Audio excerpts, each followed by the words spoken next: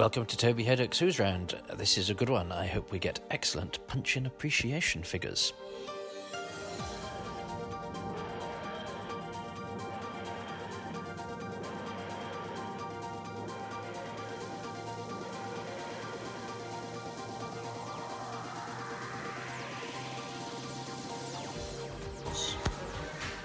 I'll set the scene very quickly because we're short of time for this one. It's just up the road from where I live, though, which is very handy.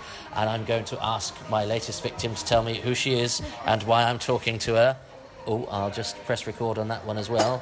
You can tell this is live. I'm going to ask her to tell me who she is and why I'm talking to her about Doctor Who. Hello, I'm Geraldine Alexander, and I was in Doctor Who in the 80s. And that's why you want to talk to me, I think, isn't it? Well, yes. that's and I'm currently working up here at the Royal Exchange Theatre in Persuasion. So I'm in... Is that what you want to Yes, talk about? our paths sort of cross. Yes. So... well, I did... Do you want me to talk about Doctor Who? Vengeance on Varos. Vengeance on Varos, yes. Well, those were the days when you had rehearsed in Acton Tower. A lot of rehearsal, and then you had very rushed filming time with it was when the unions were quite, they pulled the plugs bang on 6 o'clock wherever you finished, mid-word. But it was really, really good fun to do, really good fun. There was, and I'm still in touch with Martin Jarvis and Nabil Chopin. He was very active politically. He was involved in, not Red Wedge, but he did a kind of an invasion of government building. He's a friend of mine on Facebook. He's still out there. It's fantastic. It's amazing. And me and Jason Connery were leaders of the rebels. I had the widest shoulders I've ever had. The biggest. It was prime 80s costume. Shoulders, shoulder pads. Yeah. Really. And if I remember rightly, there was some big beast as well that chased us down a corridor, which was very good and used to do a lot of in the 80s. You do lots of running through corridors. Lots of running through corridors, and it was often the same corridor, shot from different angles, and very bendy ones. But I don't know, it was just really good fun. It was really good fun. It would cause some controversy, though, this story. Very violent. Well, because it was basically snuff movies. That's what they were selling.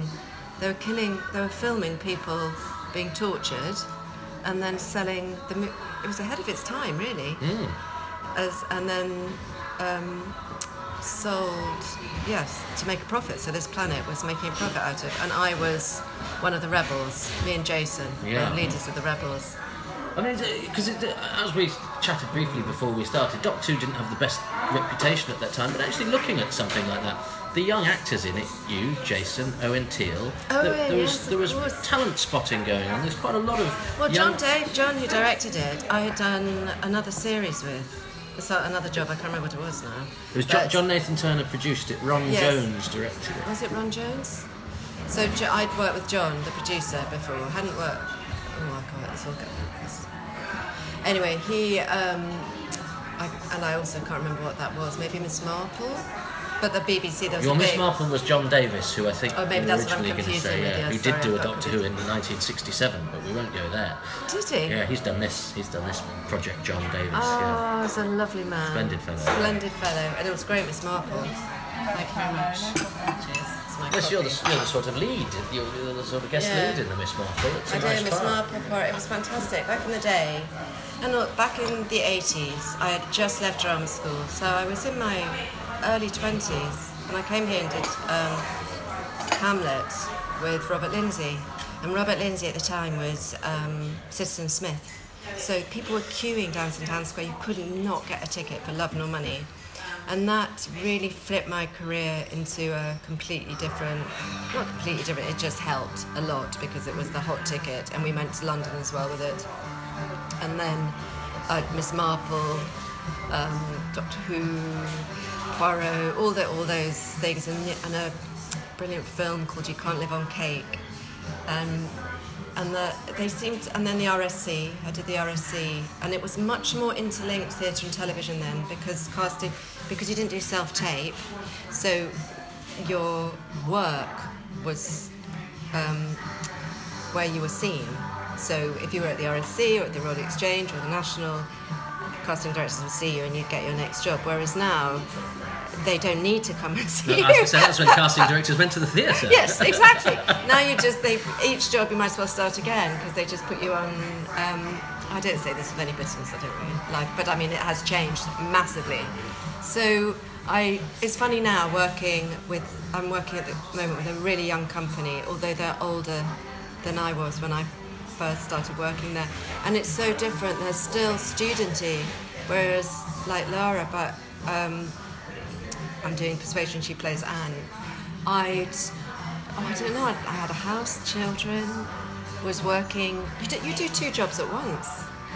It was really, I think it was, well, I don't know if it's easier, it's never easy, is it? But it felt that there was more work. But I just think now it's broader maybe, so maybe there's more possibilities, but they're more international, which we didn't have, that American kind of aspect. They all seem to go up for things in LA, which we weren't allowed to.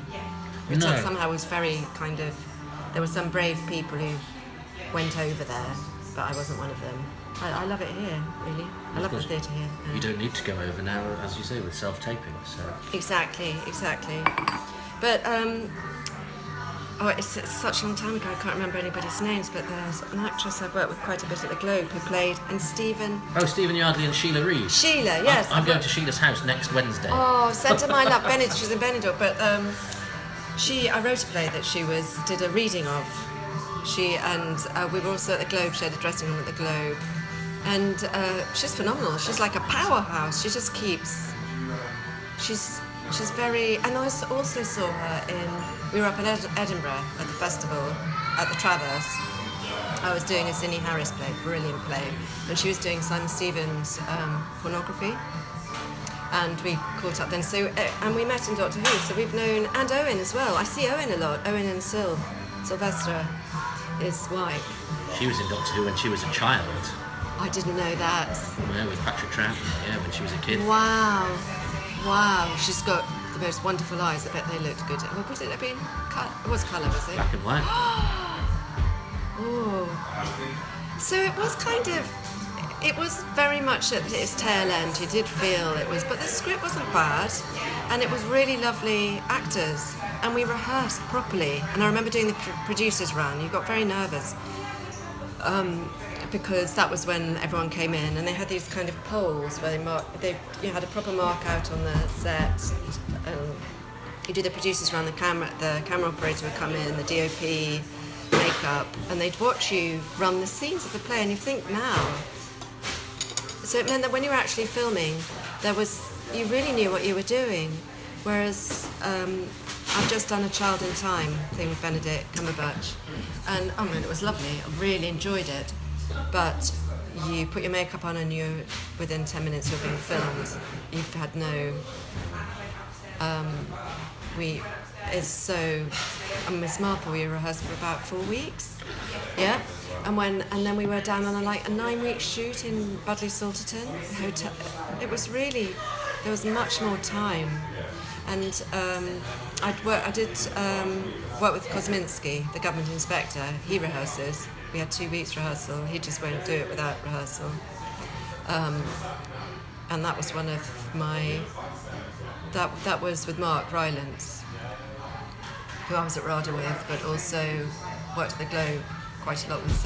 And I was playing his wife, Mrs. Kelly, in that. It's all about the arms. You know, the proof of chemical weapon. Oh, yes. He was amazing. He was fantastic. The whole thing was fantastic, but it was difficult because the family didn't really... We could only use what was in the public domain. So we'd done other scenes that were improvised when we were younger, and they all had to be... They weren't improvised when we shot them, but we improvised to make them. And they were great, they made them human, but they had to be... That was an extraordinary film. Yeah. Extraordinary film. And he's a wonderful director. He also did Wolf Hall. Of course, with Mark. And so that was kind of the last time I've really rehearsed for film. And but everything else, I remember the shock of realising we didn't film in story order, in play order. I remember that kind of alarm I wrote all these charts and diagrams so I would know where I'd been, where I was going, where I was coming from, and not because in fact it was quite useful in Doctor Who because you never didn't know where the hell you were going down those corridors. But now it's just instant. You have to kind of just do it. But as somebody old-fashioned, who I do, one mourns the loss of those days, and yet television and film is still very, very good. Yeah. So is it just that actors have adapted? I think actors have adapted. I think we do more homework, probably, because we're ready. You have to be ready. You have to be ready for the audition. There's none of this going in and having a gentle read, having a nice callback. Maybe if it's a big thing, then another callback and they put you on camera.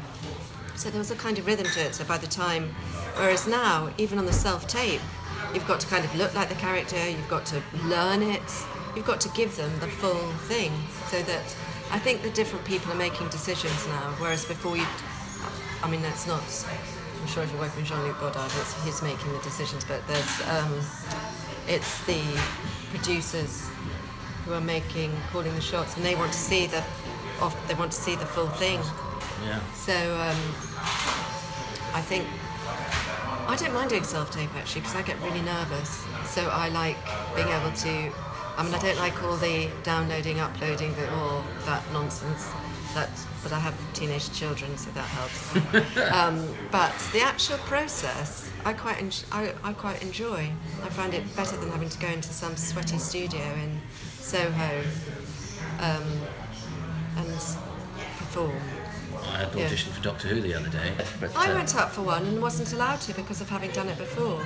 Really? Yeah. Because I've changed agents since that time, so there was some. It was, or maybe I wouldn't have got it anyway. Kelly did it, the Spider Woman thing. Oh yes. Yeah. Yes. But I'd love to do it again. But well, we don't know what's going to happen, do we, when Capaldi When he goes. Oh, I know. I just think it's amazing how they brought it back to, that whole kind of Sherlock. It all happened at the right time, didn't it? The speed, the camera, the actors that they got, and my kids were just at the right time for me to get, because I got interested in it again. But I do remember the detail. Like the costume was amazing. I had on Vengeance. It was beautifully designed, made. I can't remember the designer. But I had a lot of hair then. You have very 80s hair. I know. I've got really. This is just straight at the moment because of the play. They've just blow dried it though. But it was the bane of my life. I absolutely loathed it. Masses of very, very curly hair that was cut in now I look at it, very 80s. It was very, it was very 80s look. It was banana armour and God knows what. There I am. And you have to have a big makeup job where you get turned into... Oh God, that was awful. That was really painful. We did, because it's not like now CGI, they literally stick a bit on, photograph, stick a bit more on, photograph. It wasn't so difficult having put on, it was taking off that was very sore. Because it's just glue. Yeah. But lying there for ages, and I got to go, I was in some amphibian lizardy thing, Nicola was... She had got this beautiful bird, feathers and colours. She looked gorgeous, I looked terrible.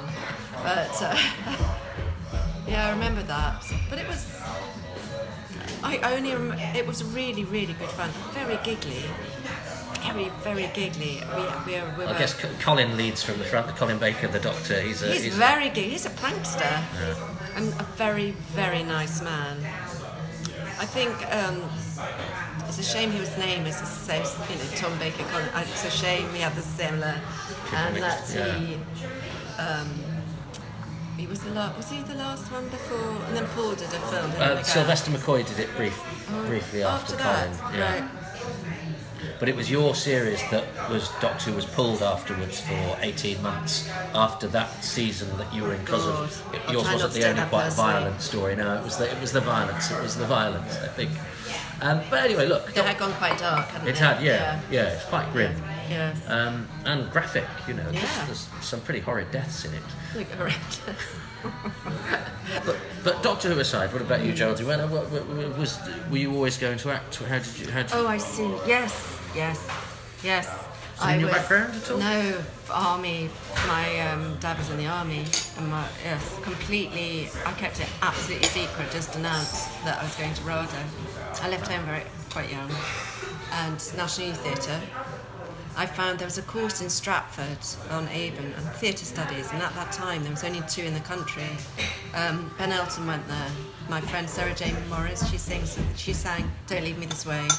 Don't leave me this way. Oh yes, with the It was very kind of yeah. radical. There's very few places that did theatre, so I went there. Richard Coles, and but they were older than me, obviously. And then I went to and I did National Youth Theatre and RADA, and my parents really knew very little about it until I said I'm going to RADA. But those were the days I had a grant, I had a maintenance. You didn't pay fees, plus I had maintenance because I've been living on my own since I was 6.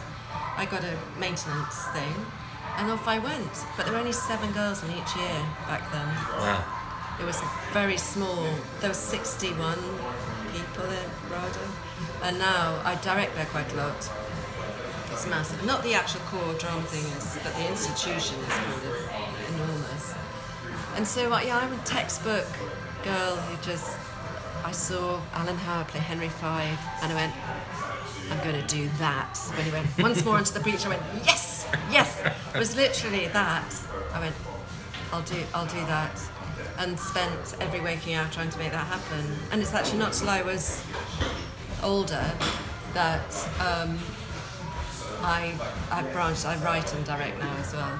But that's that you realise the massive holes in your education is because my knowledge is limited to what parts so I've got a lot of knowledge, but it's very. I played Eleanor of Aquitaine. I know a lot about Eleanor of Aquitaine, and you know a lot about things, but it's a bit like a magpie, isn't it, the way you pick up knowledge?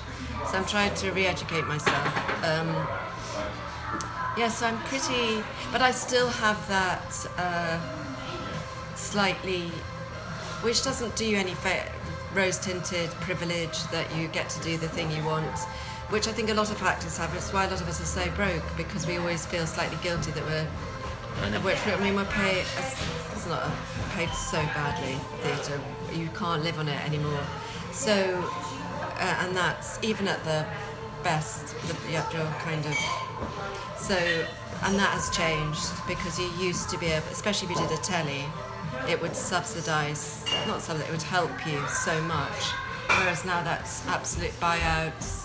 So it's a change. It's a much tougher world, and I'm very impressed by the kind of resourcefulness of young actors these days. They all do countless things. They have to. Well, we all have to, but at least my generation were able to buy property. Not big, not me and the mortgage company, but it was possible. But anyway, I still love it. I'm still roasted. I do absolutely love it. But I also love, especially as you get older and the parts become basically less interesting. I mean, hopefully that will change. It is changing, but you are sidelined. It's very annoying. You go from being centre stage to being, you're playing I was our gardener at the Exchange, and now you're someone's maiden aunt. I think, how the hell did that happen? How the hell? I still feel like Juliet, actually, but that's annoying. But that is changing rapidly, I think, very rapidly, with the likes of Phillida doing all her seasons at the Donmar, and it is changing. But luckily, I write and direct, and so I feel. Yeah, I'm okay. It's exciting. And you had a good start. I mean, you had a very good start, didn't you? Yeah, I was really lucky. Yeah, with Lauren Bacall. Yeah, I did. I did with Harold Pinter. Yeah, Richard Pinter. Yeah. I did. Yes. I was incredibly. I didn't realise how lucky I was. I went from one thing to the other. I did Sweet Bird of Youth, and then I took myself off. I was the whole Plantagenet season at the RSC. I mean, Sweet Bird of Youth was amazing. I was really, I played Heavenly Finley with Betty Bacall with her, and Michael Beck, he was a big movie star at the time, played Chance Wayne, and Harold, who was kind of a god. I kept in touch with him for a long time. He gave me a book and wrote a poem. I mean, that was... I don't think I opened my mouth other than to say my line in rehearsals, like my line's deep southern drawl. I was kind of just dumbstruck, really. But I remember, I think that's one of the first times my parents saw me in anything. Because and seeing your name in lights, such a cliche. But it was so kind of foreign to anything that my family had done. That was good. That was a good day.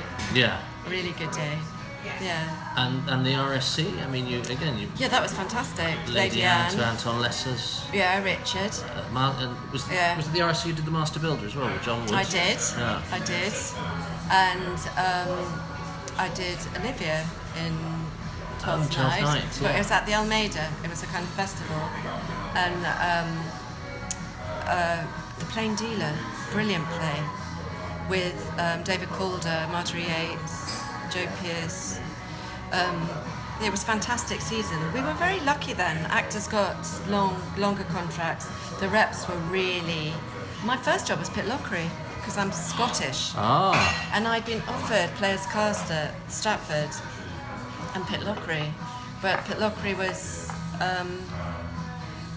parts, and I just thought I really need to go and make mistakes somewhere out in the... And it was the best training, 6 plays after Brada, and to go up there and do these Christopher Fry play, The Lady's Not for Burning. Brilliant. They should bring that back, that stuff, I think. And that was brilliant. But the Shahali, the mountains do kind of start closing in a bit after a while. And then I did Taggart. I was Mark McManus's daughter, Glaswegian accent for years. That was good. And then I had to make a big concerted effort not concerted effort, but it was a decision to leave Scotland, come back down south.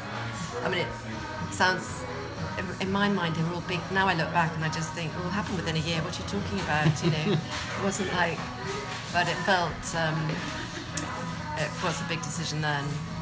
And well, they like to pigeonhole us, don't they? They do. You were seen as that Scottish actress. Exactly, and I did Very Peculiar Practice. She was Scottish as well. And I like my Scottish heritage. I mean, I'm quite proud of it. I've worked at the Travis a lot and with Dominic Hill, but I feel a bit of a fraud when I'm up there, because don't sound Scottish. Right. But in normal life, I don't do on screen. But and then in the RSC, then what happened next? I can't remember. Well, before the RSC, you've done a big series called Bust with Paul Nicholas. Yeah, best forgotten. Oh, really? Oh, Christ. Oh, dear, that was a shamble. Well, not my finest hour. I have to. Yes, it was it was really of the time. Terrified it will suddenly get a revival. But it was. Yes, it was very. I mean, I had Nick O'Farry designed things for me. It was very,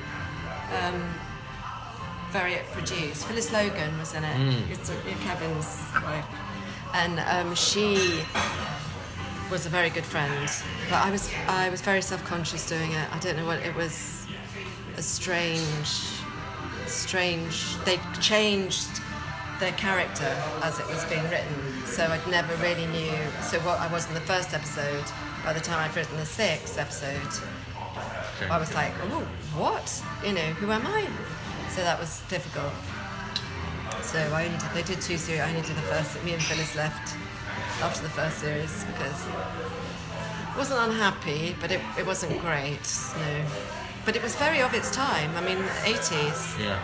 Bust. People were going, negative equity and all that business. And I was his, probation officer kind of thing. He had to give his watch to me, his car. I had to check that he paid back his debtors, Paul Nicholas's. Yeah. And at that time, I mean, did you ever have sort of clashes with, do I do that telly job, do I do that theatre job? Yeah, but those never stop. I mean, they do it because your agent always wants you to do the one that earns the most money. And you know, now, I probably will do the one that ends because practicality is 2 kids, but I always wanted to do the art, the art house thing or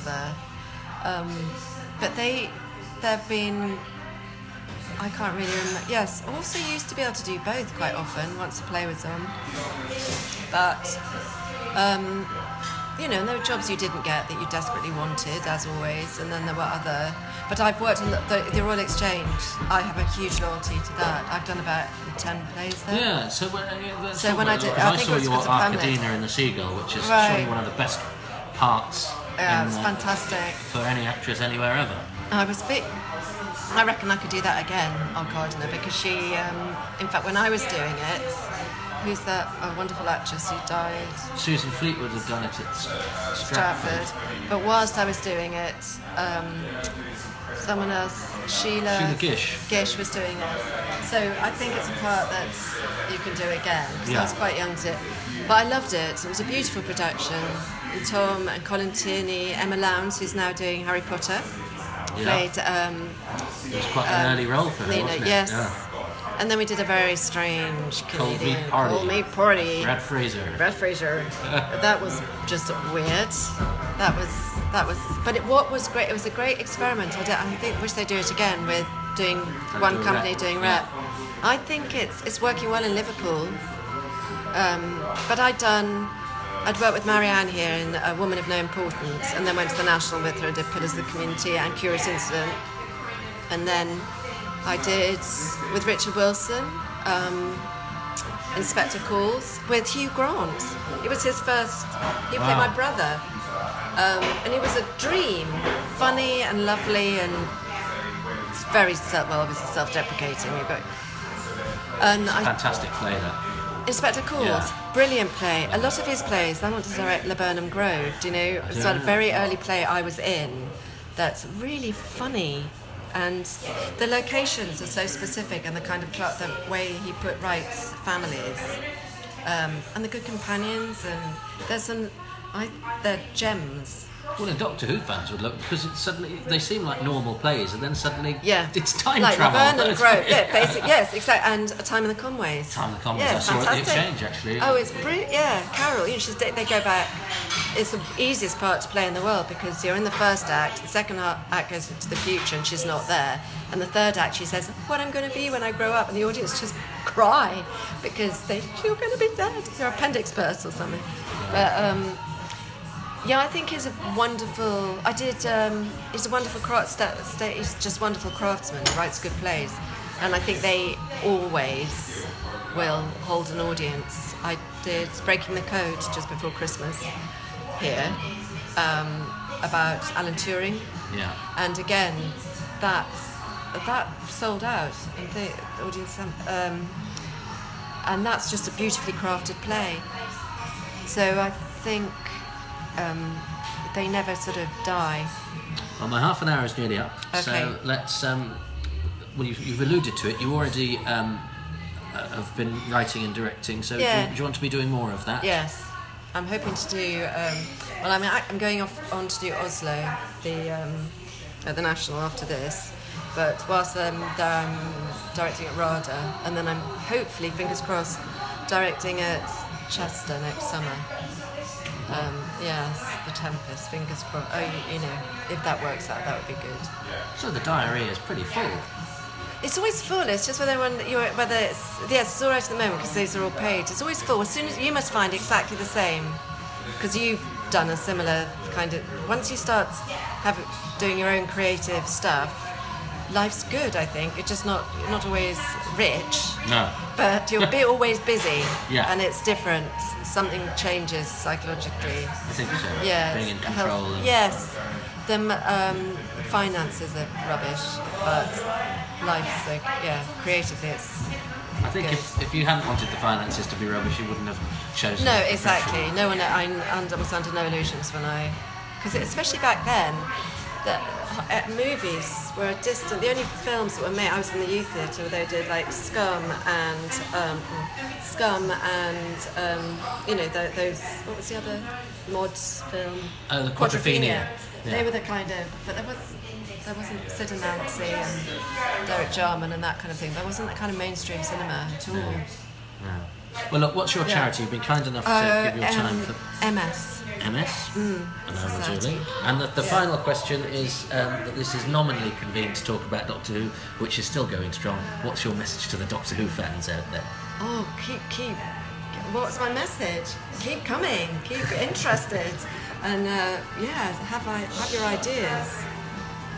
Yes. Brilliant. Geraldine Alexander, who only had a very short amount of time, so I'm very glad you fitted me in. Thank you very much indeed. Thank you. It's great. Hope that was okay. Yes, that was great. Don't put us off that rest. My thanks to Geraldine, who fitted me into her very busy schedule. We had so little time, which is why we spoke rather quickly. But that makes it even more remarkable that we managed to get her. Thank you to her. She said multiple sclerosis. Now, that gives you many choices. The Multiple Sclerosis Society is mssociety.org.uk. Multiple Sclerosis Trust, mstrust.org.uk. There might be one that's close to you or somebody that you know.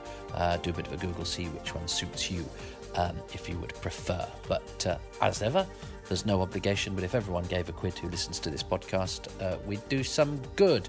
Now, I mentioned in that one that I was going to Sheila Reid's next week, and it could have been a double Pharos podcast, but Sheila is, of course, one of the busiest actresses in the world, and she actually got a part in a film written by a friend of mine. Thanks, Jason. So couldn't do it, and we've not been able to hook up since, so don't get too excited, because I haven't done one with her, even though she was more than willing, and is a lovely lady, but I'm just so busy now, which is why I'm winding this down, but there are a few more to come, so keep listening to what remains of Toby Hadoke's Who's Round, which is going to end for now because I've clearly forgotten how to pronounce my surname. Follow me on Twitter at Toby Hadoke, and I don't know, just keep being nice to each other. I think that's all we can do, isn't it? Okay, ta-ta.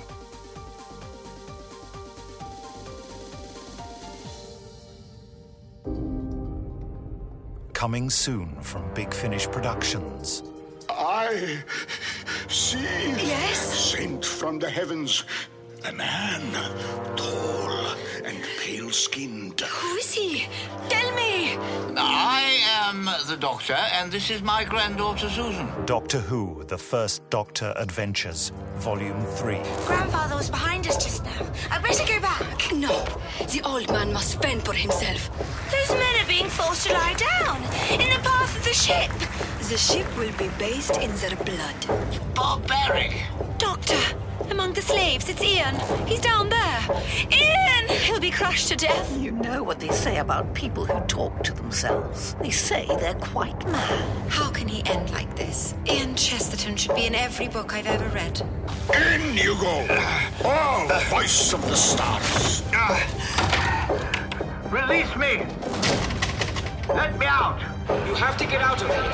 Right now, you have to. This is where you die. Oh no, it's him.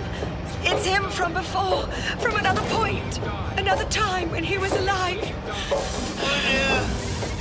Maybe I can't manage after all. Maybe we really might be about to...